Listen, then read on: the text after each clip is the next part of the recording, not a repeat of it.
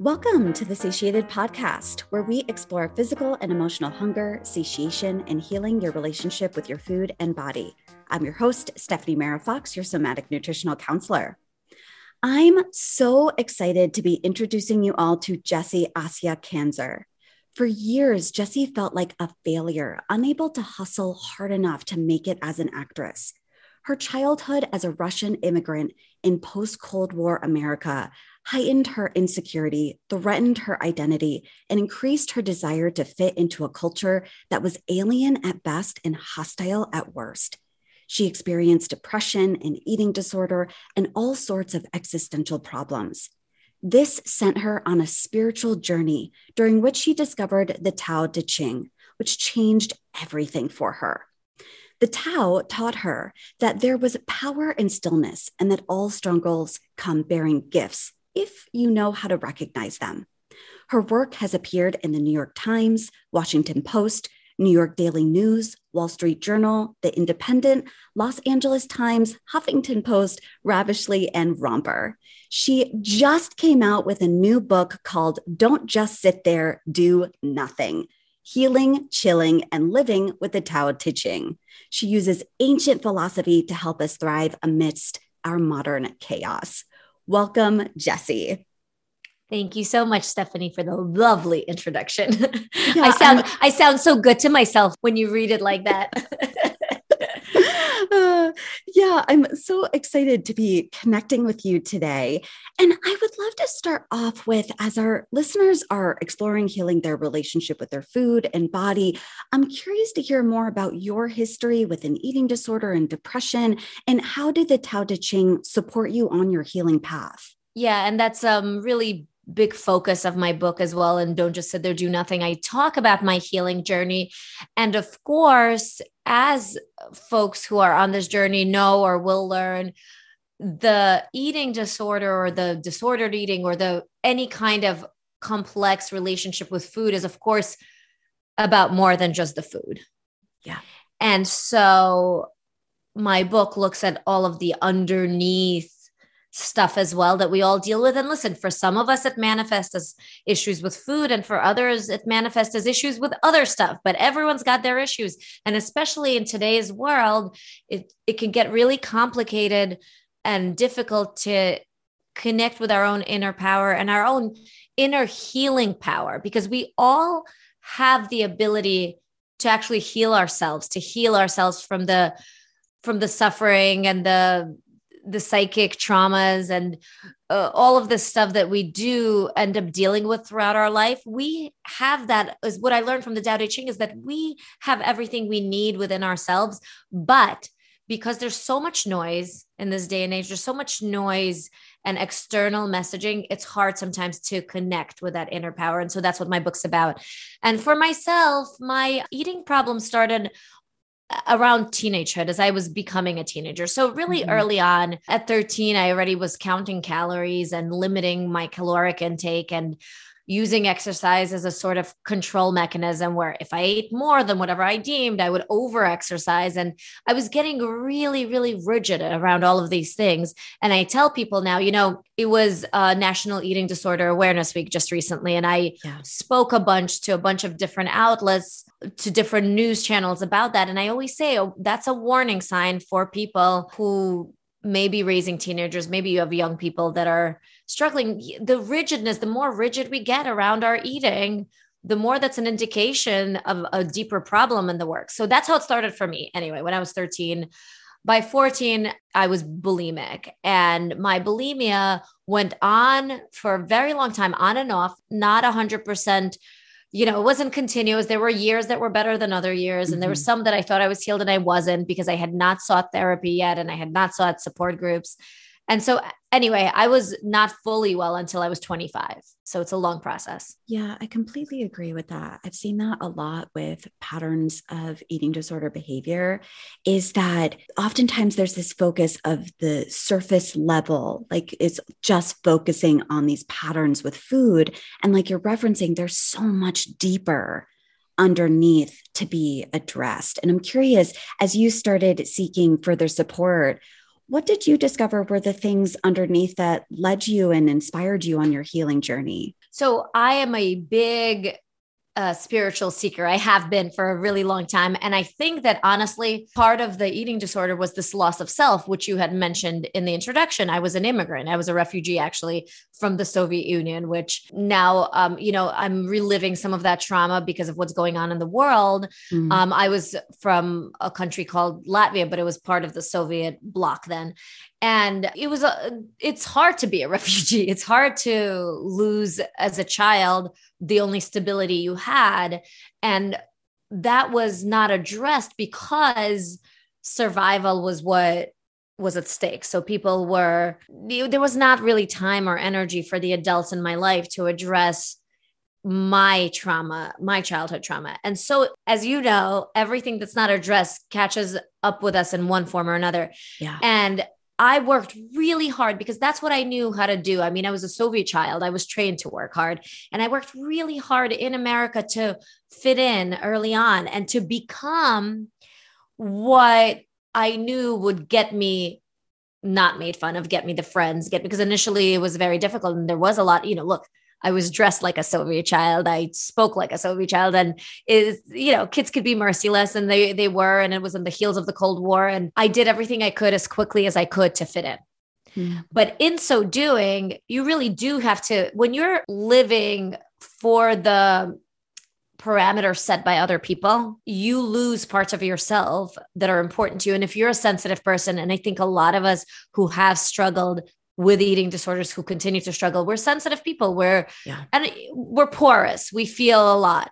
And so if you lop off parts of yourself, it almost makes sense in hindsight that I needed to feel a sense of control somewhere. And as this carefully created Jessie person, because I was born Asya, I changed my name to Jessie, began to develop and become a woman, which is what happens in our teenagehood. And my body began to change. And that was the straw that broke the camel's back, because it was one last thing that I was not willing to let go control of. And so I began to control that, to control what I could, to control my food intake, to control how much exercise I put my energy into. And then eventually, when I couldn't control myself, because that's what happened to me with bulimia, then what could I control? I could control how much of that food actually became part of me. And I decided it wouldn't.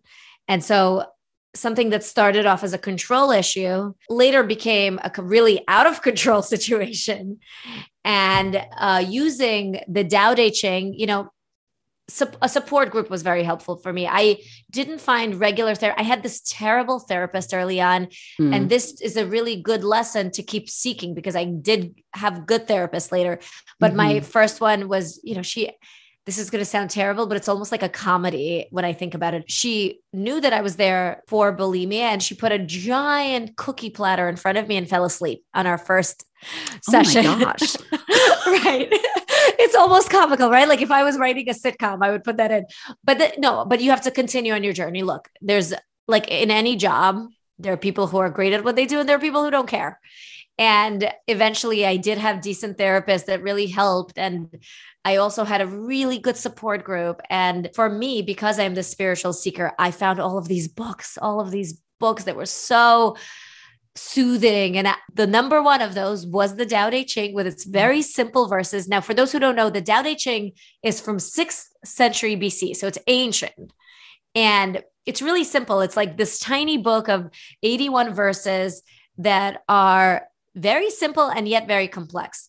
And they tell us to simplify everything, to simplify our thoughts, to simplify our wants, to simplify the way we look at the world. And so that's actually what I really needed at the time. I think I really needed to go back to the simplicity of who am I? What do I want? What do I need most?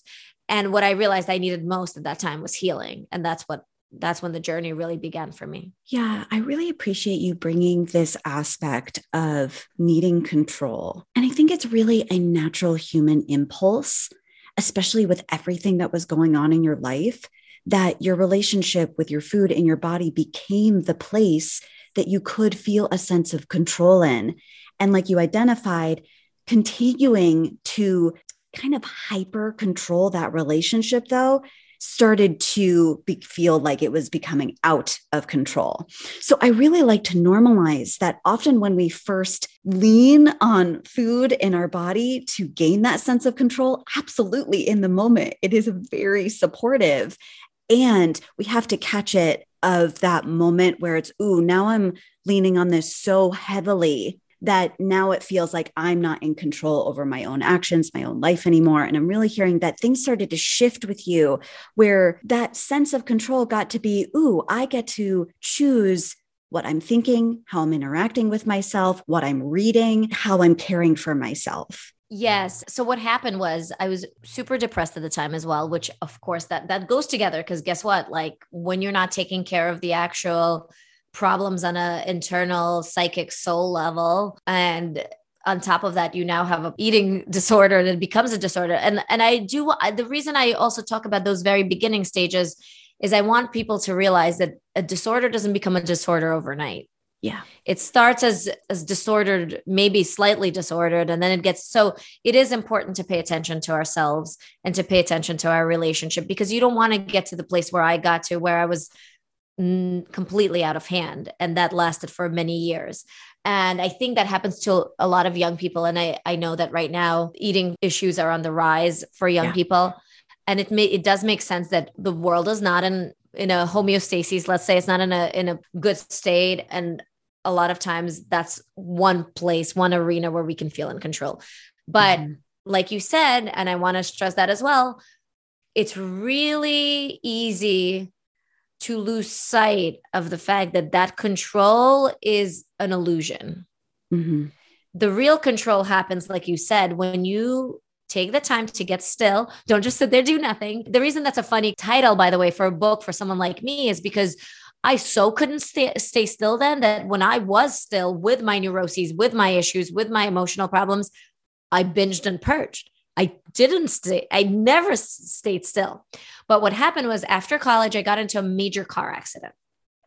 And my body was broken. So I had a, bad concussion and I needed to heal and I was still bulimic. So here was this, that's why I think it's so funny and it's so good for my ego when I hear you read such a lovely intro of me, because I still hold on though to the humility of the person who had a broken body and was so broken inside that I was on the bathroom floor, still doing what I was doing before, still succumbing to my bulimia at the time.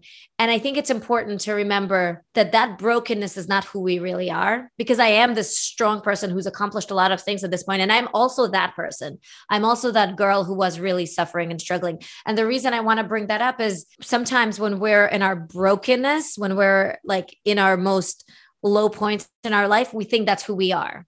Mm-hmm. And I had this really spiritual moment, this realization when I almost saw myself from the outside, looking down on this broken person, really with a really beat up body, a scar on my face, stitches, throwing up. And I realized this is a bottom from which I am yet to rise. I had this supernatural feeling. And I really want people to hear that we are not our bottom. We are not our brokenness. We are not our problems. And so that's really when the healing journey started for me. Often in many folks' problems of any kind of addictions or detrimental behaviors, there is a bottom. That was my bottom. Yeah, I just got chills when you said that over just recognizing, okay, this is bottom. This is where we are. And sometimes we do have to get to that point. And that the habits and patterns that are playing out with food and body, sometimes they need to play out over and over and over again for us to see that it's not giving what we think it will. It's like, oh, I started this for XYZ reasons. And now that I'm doing it over and over and over again, I'm realizing it's actually not giving me the sense of safety or control or inner peace that I was originally looking for. You're absolutely right. And, that's a good point that you bring up, because everything, drugs for people who do become addicted to drugs serve a purpose. Your eating obsessions serve a purpose. And it's not just, oh, I'm doing this bad thing, or there's a purpose. There's a use on a level, I have a friend who recovered from heroin addiction. And she often says in her speeches, she says, heroin saved my life, because she was in such a state of self-hatred. And what she means is she would have probably taken her own life had she not become a drug addict, and I know how that sounds, but I think it is very important to look at how is this eating obsession serving us, because it's doing something for us.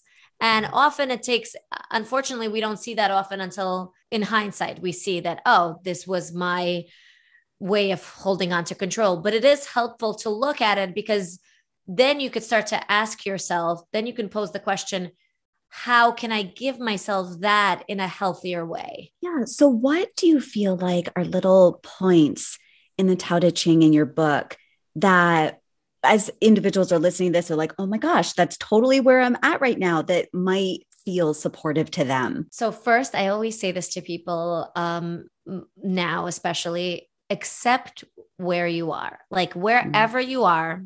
So that's why I bring up the moment where I was, on the bathroom floor, like a broken girl. And I had that moment of, this is a bottom from which I am to rise. Wherever you are, it's okay. There's a purpose in everything, and every struggle and every bottom can be turned into a beautiful lesson, often it's the crisis points from which we really grow. So do not judge yourself for where you are. Accept it. All healing and all movement forward starts from a place of acceptance. And that's what the Tao Te Ching says as well. And there's a verse where it says, there's a time to be happy. There's a time to be sad. There's a time to exert yourself. There's a time to be exhausted. There is a time for the ups and the downs of life. And if you're in a down, that's okay. Once you tell yourself that it's okay, you can move forward little step at a time. That's another Tao Te Ching teaching, is a journey of 1,000 miles begins with a single step. So then you have to ask yourself, you have to get still with yourself, get quiet. This is where we block out the noise from the external world, maybe the noise that tells us we need to look a certain way, or we need to fit into a certain size, or we need to exercise a certain amount, whatever that noise is telling us. When we are able to block it out and get still with ourselves and just really, really compassionately listen to ourselves and our own hearts, that's where really we can, we have the seeds of healing within us. That's so beautiful. And I love that you're bringing in this aspect of first embracing and owning where you're at. It has to start there. The ownership of, I'm playing out these habits and patterns with my food and body for a reason. And that's okay. That's okay that I've been leaning on this for maybe years, maybe even a decade, maybe even longer than a decade, that it starts with that place of ownership that, okay, here is where I am at. And I've been doing this for a reason, to kind of begin to decrease any sense of shame or judgment or guilt over still being where you are at. Yeah. And thank you for bringing up shame, because what I've realized is I kept my problems hidden for years. And from my own family, I was young, I lived with my parents at the time, and I kept it hidden. And for far longer than initially you keep things hidden because they're working for you. That's always short-lived. And when they stop working for you and you need to seek out help, what keeps you from getting that help is the shame. And it's okay to feel the shame. I mean, we're human and we do care about what other people think. And don't let the shame, you are not your shame, you are not your thoughts. So don't let the shame stop you, because guess what? What I've realized is I wrote a book, don't just sit there, do nothing. I wrote a book that in which I share all of my humiliations, because what happened to me, and this happens to people who have addictive behaviors, is after I dealt with the eating disorder, I ended up with a real love addiction. So sometimes until we really, the healing journey is a journey. And so until we fully healed and dealt with the underlying issues, they can manifest as other things. But my point being, I share all of these humiliating experiences, and boy, did I look like an idiot in some of those relationship dramas. And the most freeing thing in the world has been for me is how much people see themselves in me when I share the most embarrassing and shameful things about myself. So what I want to say is, we all walk around with a shame, but what we don't realize is everyone has their shame. Do not let shame stop you from getting well. And also the people who love you, they want to know and they want to be there for you. And if you come to someone and you explain to them, I think that this has turned into a problem, or this has been a problem, or they will want to be there for you, because wouldn't you want to be there for someone who you really care about? So I think that shame angle is really important for us to understand that it is it's a natural human feeling, but not to give in to that. Yeah, I get this imagery of kind of putting shame in the passenger seat, like recognizing, okay, you're on the drive with me. Here you are. Yeah. I'm going to stay behind the driving seat, calling all the shots so that I can reach out for support, so that I can get the support that I need, so I can feel seen in what I'm going through. And it's just that recognition. Oh, here's shame. Shame is with me on this journey. And that it's not letting the shame stop you from putting yourself out there and getting what you need. Yeah. And it's what we've talked about before. And what the Tao Te Ching teaches us is acceptance. So full acceptance is accepting exactly where you are and exactly what you're feeling. And what's great about full acceptance is once you accept these things, like you said, they don't have to be in the driver's seat anymore. Your shame, your need for control, your lack of control. Once you see, that's why I always say self-awareness is a superpower. And that's what the Tao Te Ching teaches, is this quietude, this stillness, because guess what? Once you get still and you really look at yourself, you see yourself fully, you see yourself wholly. So the Tao Te Ching teaches 3 things that I think are really helpful on the journey to healing from disordered eating or an eating disorder. And it basically teaches, and basically, if I had to sum up the entire teachings of the Tao Te Ching, it would be 3 things: simplicity, patience, compassion. One of the verses, that's what it says. I teach 3 things: simplicity, patience, compassion. So to me, when you realize where you are, the simplicity has to be that the focus of your life becomes your well-being. So it's not anymore, it's a small shift, but instead of, for example, if before it was losing weight and that turned into an eating disorder, you switch the focus to health. And whatever it is that you're struggling with in your relationship to food, if you put the focus on your well-being, that is your guiding light on your life. You simplify everything to fit into that guiding principle, your well-being. And then patience is the understanding that this is a journey, a healing journey, and it's going to take time. And changing ourselves from the inside out takes time. And compassion starts with compassion for yourself, where you forgive yourself for the past, where maybe you mistreated yourself, and you forgive yourself for your weaknesses, and you forgive yourself for the shame that you feel and for the whatever shadow feelings are on board with you on this journey. You forgive yourself and you embrace yourself wholly. And what I've learned when I finally did give myself the compassion I needed, well, now that compassion flows out of me so easily to the outside world, to other people. Because when you treat yourself like the primary relationship in your life, it sets you up for great relationships with everyone else. Yeah, these are such powerful tools that you're offering. And I'm curious about, what did it actually look like for you? Because you said that the piece around actually getting still was such a crucial piece. So here you are, you have this, like, if we go back to your timeline of your story, you have this broken body, you're still engaging in bulimia behaviors. And there was this piece around starting to read different books. The Tao Te Ching was one of them. And discovering, I have to be still with myself. I know for myself, the moment, because I engaged in binge eating for a really long time as a coping mechanism. And I tell the story a lot of the moment that I was literally holding a jar of almond butter, wanting to binge on it, and just like sitting with it and not doing anything about it, just sitting with the urge and actually saying, okay, here's this urge to do this thing. And I know what's going to play out after this. I know what tomorrow morning is going to look like. And I actually don't know what it's going to look like to not do this, to wake up tomorrow morning and not have engaged in this behavior. And I'm curious what that process was like for you. Yeah, that is a good question. And it is a process. And there was falling off the wagon that happened as well. There would be this for a long time as I was getting well, and I would resist, like you did, the urge. So it was both resisting the urge to binge. And then when I did mess up and binged, resisting the urge to purge. It was both. So I understood that if I just waited to get well for when I just didn't binge anymore, that would never happen because, okay, I messed up on step one doesn't mean I need to do step two. So there was a lot of one day at a time is what I would say, is one step and one meal at a time is how I lived.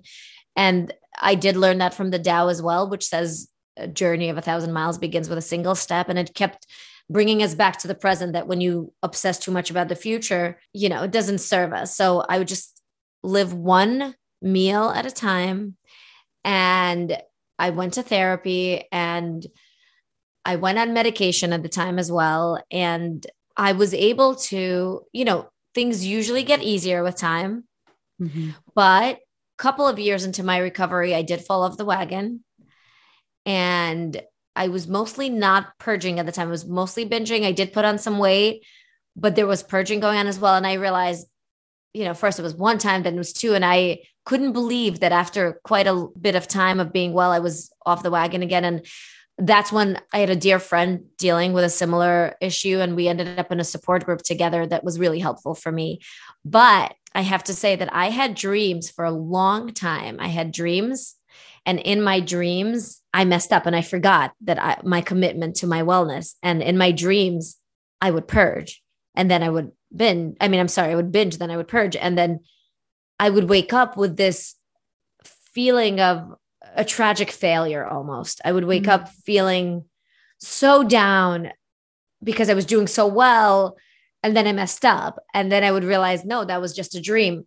But what that taught me was, and I think it's very important from anyone trying to heal any sort of addictive behavior. And these are, our relationships with food do become addictive when they're no longer healthy, but serving something inside of us that is an urge that we have not figured out yet how to do in a healthy way. So I found that having this all or nothing mentality didn't serve me, because I would count, how long I've been well. I've been well for 2 weeks now. And then if I messed up, I would just go back to zero. And I stopped doing that.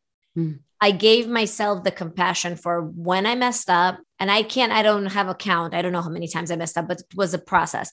So when I messed up, I would forgive myself like immediately, like I would work on that. And because it's so counterintuitive. You think that if you forgive your own messing up, then you will just go back to doing it. But in fact, when I was able to forgive myself, because I wasn't always able to catch myself before I did what I didn't want to do, but became like a program. When I forgave myself afterwards and I said, okay, we don't like how this feels. This is not how I want to feel. This is not what I want to be right now. And I would forgive it. I was able to continue. So it was almost a 2-step forward, 1 step back kind of situation for me, that it took time. And there was a time when I had to stay away from a lot of trigger foods. Really had to be not just had to be very simple with my diet. I really couldn't deal with things like donuts, which was something I would binge on before, pizza. Like these things were all triggering for me. I had to be very monastic almost about what I ate. And it had to be one meal at a time and a hell of a lot of forgiveness for when I did mess up. Yeah, the word compassion was just popping up in my head also over and over and over again, and I love that you brought in, you have to let go of like, oh, this is how long I've been quote unquote good. Yeah. That it's one meal, one eating experience at a time. And some eating experiences are going to go smoother than others. And it's showing right back up for yourself again and again and again. And something that I hear in that is also needing to address like perfectionistic tendencies that sometimes show up. Of originally the perfectionistic tendencies might have been on, well, I'm going to move in the perfect way. I'm going to eat in the perfect way. I'm going to look in the perfect way. And then it kind of morphs into, well, I'm going to heal in the most perfect way. Right. And I'm wondering how you even, I know that you address a little bit of perfectionistic tendencies and people pleasing in your book as well. Yes. And this is a very good, so Don't Just Sit There, Do Nothing. I say quite a bit that I'm a recovering people pleaser too, which I am. And I still like people to like me. But what I talk about, what the Tao talks about, is care too much about the opinion of others and you become their prisoner. And what I've learned is when you're spending your time caring, because that's what perfectionism is. Perfectionism is a focus on the outward, not on the inward. It's the focus and the outward presentation of yourself and your experience. And what it takes away from you is the unconditional love for yourself in every experience. And as the understanding of our own humanity and the understanding that perfectionism and people pleasing are literally the opposite of authentic connection. Mm-hmm. Because when you're spending so much time putting on a perfect mask of yourself for the outward, for the outside world, and when you're trying so hard to please other people, you're not showing up as your authentic self. And so they can't even like you for you. So you can't even have these authentic relationships where you're just being you. And it is really interesting.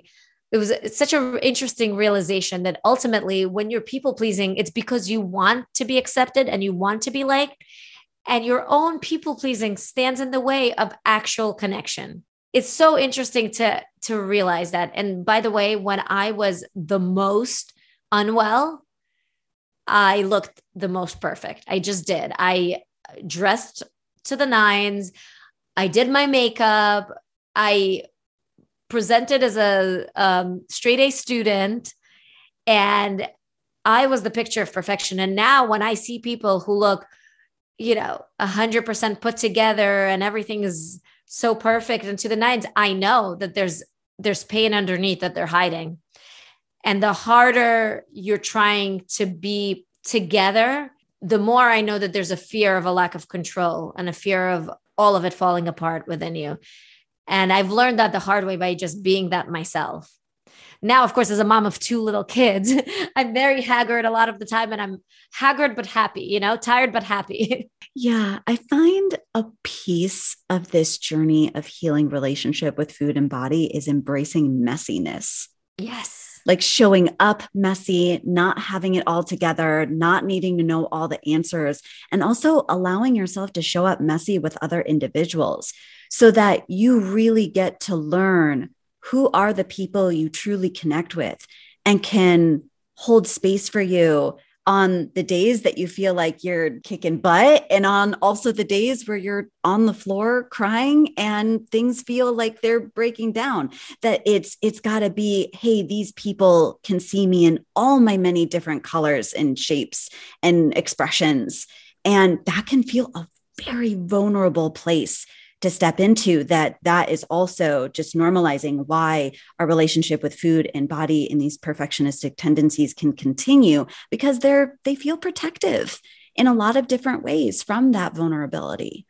Yeah, they serve their purpose. They serve the purpose of like an armor, a mask that you wear. But here's the thing. Showing up messy, eventually it is uncomfortable at first. I'm not going to lie. I'm not going to say that vulnerability is like boom and it's easy. It's not easy still for me to this day, because it was one thing, for example, to write Don't Just Sit There, Do Nothing, which is a very honest book of my own journeys and struggles. And it's another thing to now have people being like, wow, I never knew you went through that. And they're emailing me constantly and they're contacting me constantly. And I know that everyone in my life is going to know what went on inside my head, inside my bathroom, inside my body. Like, is it 100% comfortable? No. But I've also learned that discomfort is how we grow. And I think it's interesting that you had brought that up too, like sitting with the discomfort of not allowing the addiction or the disorder to own us. There's a discomfort that happens there. We have been interacting with food for quite a bit of time, usually in a certain way, and to break a pattern is uncomfortable. And learning, like you said, that's the messiness, learning to be with your own discomfort. It is the most powerful thing in the world. And there's a quote. I have a chapter called Captain of My Fridge in my book. So this is 2 lines from Tao Te Ching, verse 33. She who understands others is wise. She who understands herself is wiser. She who conquers others is strong, but she who conquers herself has true power. And then I always write my own take on this. When you learn to master yourself, your thoughts, your habits, your compulsions, the whole world is your freaking oyster. Now, the only thing I would add, and I talk about this in the book, it's a process. Some days I am the master of my thoughts and some days I am not. And that's the discomfort with which you learn to live. instead of plugging that discomfort with food or with alcohol, with whatever people use as a band-aid for the discomfort, when you learn to exist in a state of discomfort, it is a great power to be able to do that. Yeah, you're bringing in such an important point right now that actually this healing journey is not that you will never have the impulses, the urges, the harsh internal dialogues, the negative thoughts ever again. The process is actually catching and noticing them when they arise and giving yourself space to sit with them and allow them to be a part of your human experience without needing to act on them or try to make them go away or numb out to them.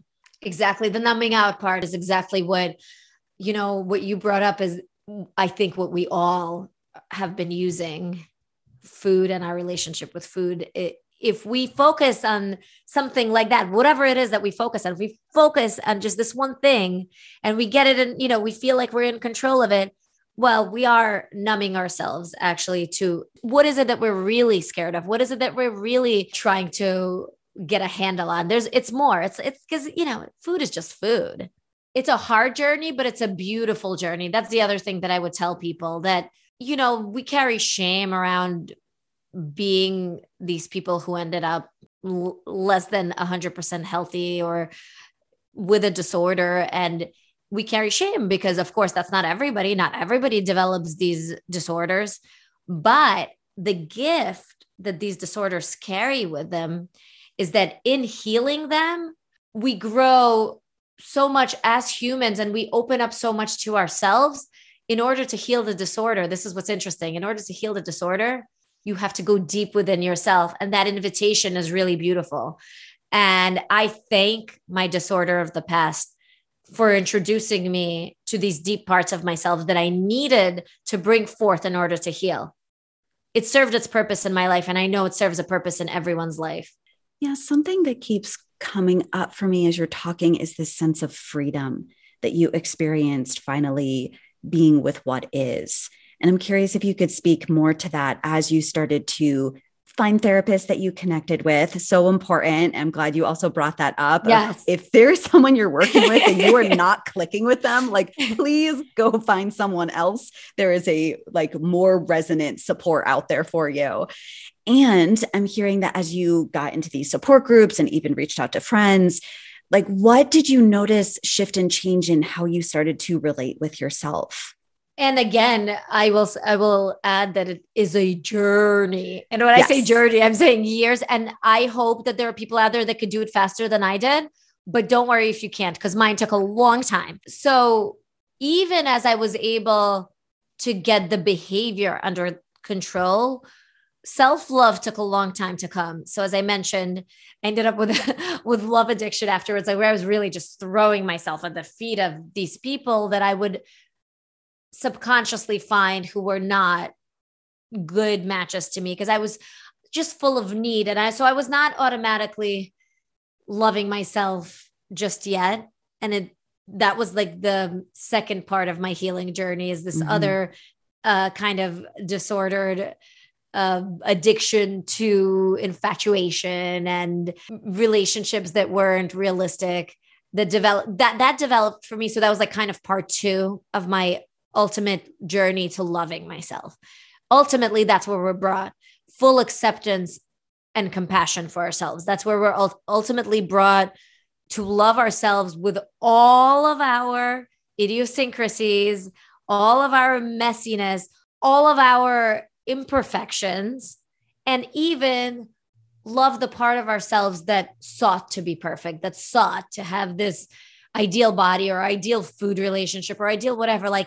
I love that childish part of me too. And I say childish because when you grow past that, you grow past it. But I love that little girl in me that wanted to be a model. I'm 5'2", by the way. That's why I laughed. As am I. But I love that little girl that would just pour over. Back then it was, teen mags. Now it's God, I can't even imagine the teenagers now and the social media that bombards them with these images of sexy women that they want to look like. But, that part of myself that just wanted to present herself as sexy and beautiful and pretty at the same time and liked by women, wanted by men. I really love that little girl that just really wanted to be loved by everyone in the world. Because of course that's not possible. It's not possible. Everyone in the world's not going to love you. And I know this now because I've put myself out there. I tried to be an actress, as you said, for a while, and that was just a shitload of rejection. I mean, I had parts, I had some successes, but no matter what, that's a journey of rejection. There's always rejection on the way to even the stars that are huge successes now had rejection.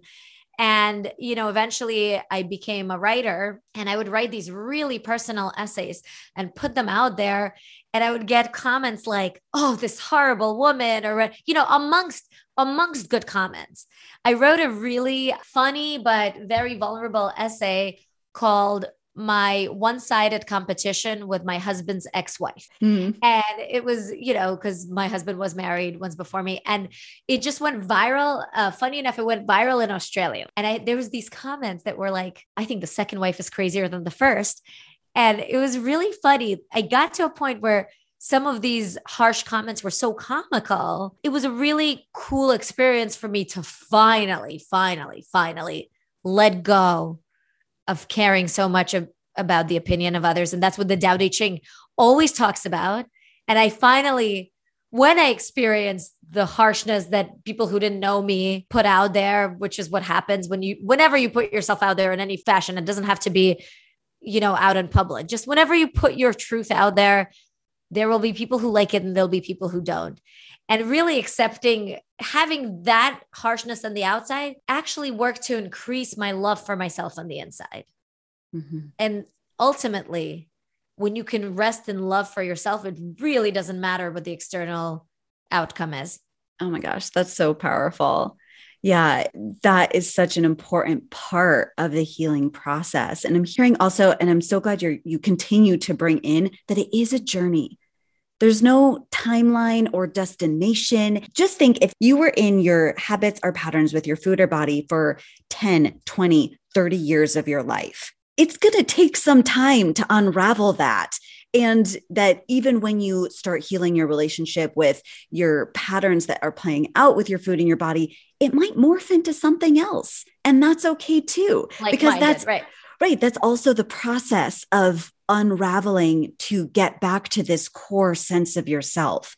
And what I'm hearing also a part of your journey was embracing that inner child that still has wants and needs and sometimes speaks up, and seeing her as this wonderful little being inside of you that sometimes needs your attention, and you get to give her that attention while also knowing what she needs or wants maybe isn't a truth or a fact or something that even needs to be like satiated in the moment that she says she needs something, but just giving her space to be heard and stepping into that place of, oh, I'm really hearing that you're attaching that if we got this today, you would get some kind of love or acceptance or acknowledgement that you're needing. And let me just give that to you right now. You're so right. It's such a beautiful experience to be the inner child and the parent to the inner child, because you can be both.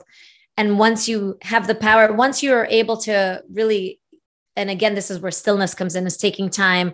And it doesn't have to be stillness of the body. It's still really what we're talking about here, stillness of the monkey mind. So if your stillness comes when you're walking in the woods, who am I to say that's, you can figure out your own way to find that stillness and that place of simplicity that we talked about. But when you're able to really hear that inner child and you can embrace them wholly, that's all your inner child actually needs, is your own embracing of that child, your own love for that child. That's it. Once you are able to do that, you start to rely really much less on external validation. Yeah, well, I am so excited to read your book, and I'm wondering how listeners can continue to keep in touch with you and learn more about you and this fantastic book that you've just come out with. Thank you for asking me the question that can actually, that I forget to talk about that, but it is important to market yourself so that folks can get this information. I wrote this book with so much love for my own broken self of the past and for anyone else who finds them in themselves in that situation. So don't just sit there. Do Nothing is available everywhere books are sold: Amazon, Barnes and Noble, indie bookshops. And all of my information is on jessiekanzer.com, JESSIEKANZER.com. There's order links, but there's also a ton of free resources. You can get a few chapters for free, and all of my contact information is on there. I'm at Jessie Kanzer on Instagram as well, but all of that is on my website. Yeah, there is a beautiful clip on your website. I think it was from the New York Times of telling a little bit of your background and your story even more.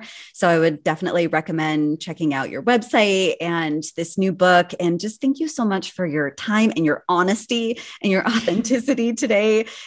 This is a part of it. It's also, these conversations are so important so that if you're listening to this and saying, oh my gosh, I'm in it right now, please know you're not alone. And you don't have to navigate this all by yourself. There are individuals out there who have been through what you're going through right now. And yeah, there may be shame, like we talked about, that's coming in on this journey, and reach out for support. You could reach out to either of us anytime, and we're Absolutely. here for you on this path. So just thank you so much again for your time. And for listeners, thanks so much for listening today and tuning in. And I will connect with you all again very soon. Bye.